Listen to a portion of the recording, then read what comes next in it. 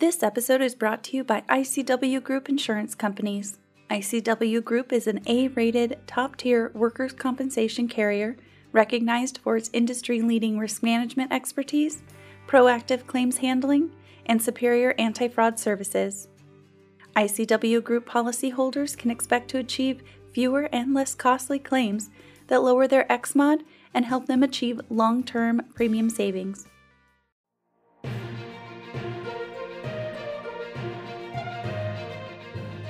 Hi, this is Alyssa Burley with Rancho Mesa's Media Communications and Client Services Department. Thank you for listening to today's top Rancho Mesa news, brought to you by our Safety and Risk Management Network, Studio One. Welcome back, everyone. My guest is Sam Brown, Vice President of the Human Services Group with Rancho Mesa. Today, we're going to talk about the impact of inflation on workers' compensation claims. Sam, welcome to the show. Thanks. Good to be here, Alyssa. Now, we're all experiencing inflation in our personal lives, and it's also affecting employers. We know that increases in operational costs for nonprofits and other human services organizations affect business decisions. How is inflation affecting workers' compensation costs for these organizations? Yeah, so in a few ways. First, the U.S. Bureau of Labor Statistics reported an 8.3% increase to the Consumer Price Index over the last 12 months. We know that medical costs are the largest expenditure in workers' comp claims, and medical costs per workers' comp claim increased almost 18% between the years 2012 and 2021. That's a lot. So do you expect these increases to continue? I do, and in researching for this article, found that others that agree. The Office of the Actuary at the Centers for Medicare and Medicaid Services projects an index closely related to medical costs and workers' comp will increase 2.5 to 3% beyond 2022. So there's no relief coming for us. Unfortunately, no. It's going to continue. All right. So what measures or strategies should these organizations take to reduce inflation's impact? Yeah. So we've got a couple of different options here. And really, we're talking about services following a workplace injury, as well as plan design. So my first suggestion would be to always offer modified duty to injured workers. The reason why we would do this is it greatly reduces the likelihood of workers' comp litigation. It also reduces the paid lost wages for that workers' comp claim. The statistics also show that it greatly reduces both the cost of the claim as well as the duration of the claim, and overall just brings back the worker in better spirits and makes them feel like they're part of a family, a work family that really cares about them. Right. Two, I would definitely consider on-call medical technician and or telephonic nurse triage services. So rather than following a workplace injury, immediately sending somebody to a occupational health clinic, you can bring a medical technician on site to view or to assess their injury and determine whether it's something that can be resolved with CELT treatment or first aid, or whether it's something that should actually become a workers' comp claim.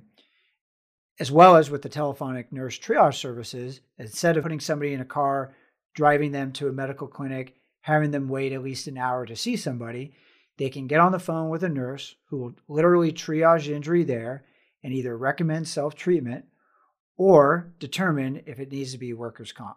Ideally, an injury could be maintained or cared for by the individual in a very safe, appropriate manner before it ever has to go down a work comp rabbit hole and become a workers' comp claim. Right.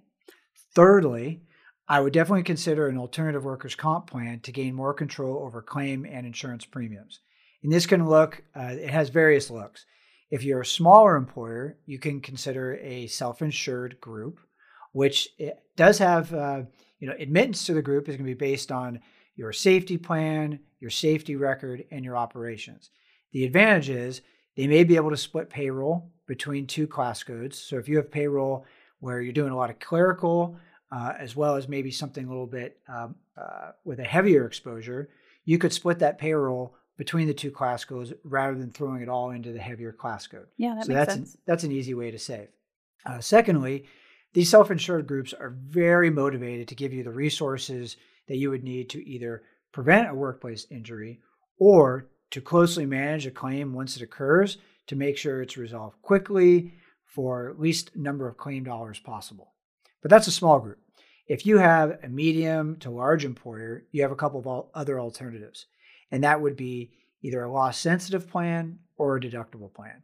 In either case, they're incentivizing the employer to have a little bit of skin in the game. Mm-hmm.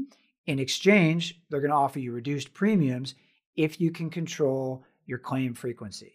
In a deductible plan, you're going to be responsible for the first $10,000 to $100,000 or more, depending on your size and risk tolerance. You're going to be responsible for $10,000 to $100,000 of a claim before the insurance company kicks in and starts paying their share. So there's definitely the opportunity to save on your premiums that way. For a loss-sensitive plan, they may be offering you a discounted premium, but if you have a tough year, maybe your claims get a little bit out of control, you may be responsible for a portion of those paid claims. In either case, there's an upside and there's a downside. They offer more degree of flexibility, plan design, but also control of your costs. So that's good that we know that there are options that these employers can take a look at to see what's going to be best for them. So if listeners have questions about their workers' comp insurance, what's the best way to get in touch with you? I can be reached at 619-937-0175 or sbrown@ranchomesa.com. Sam, thanks for joining me in Studio One. Thanks for having me. All right, before we conclude, do you have a couple minutes for some rapid fire questions? Let's do it. All right. Guacamole or salsa? Boy, that is a tough one. If it's good guacamole, guacamole. All right. Would you rather watch sports or play sports? Wow. Play sports. Ketchup or ranch? Depends on the food, of course, but I'd say ketchup. All right. What's cooler, having a password or a secret handshake? Secret handshake, all the way. That's what I thought too. Would you rather be chased by a zombie or a vampire? Zombies are typically slow, but can't be stopped. Vampires are very fast. I go zombie. All right. Zoo or aquarium? Aquarium. Batman or Superman? Batman. Cool toys. All right, Sam, I think that's all that we have for you today. Thanks for playing along. Of course. This is Alyssa Burley with Rancho Mesa. Thanks for tuning in to our latest episode produced by Studio One. For more information, visit us at ranchomesa.com and subscribe to our weekly newsletter.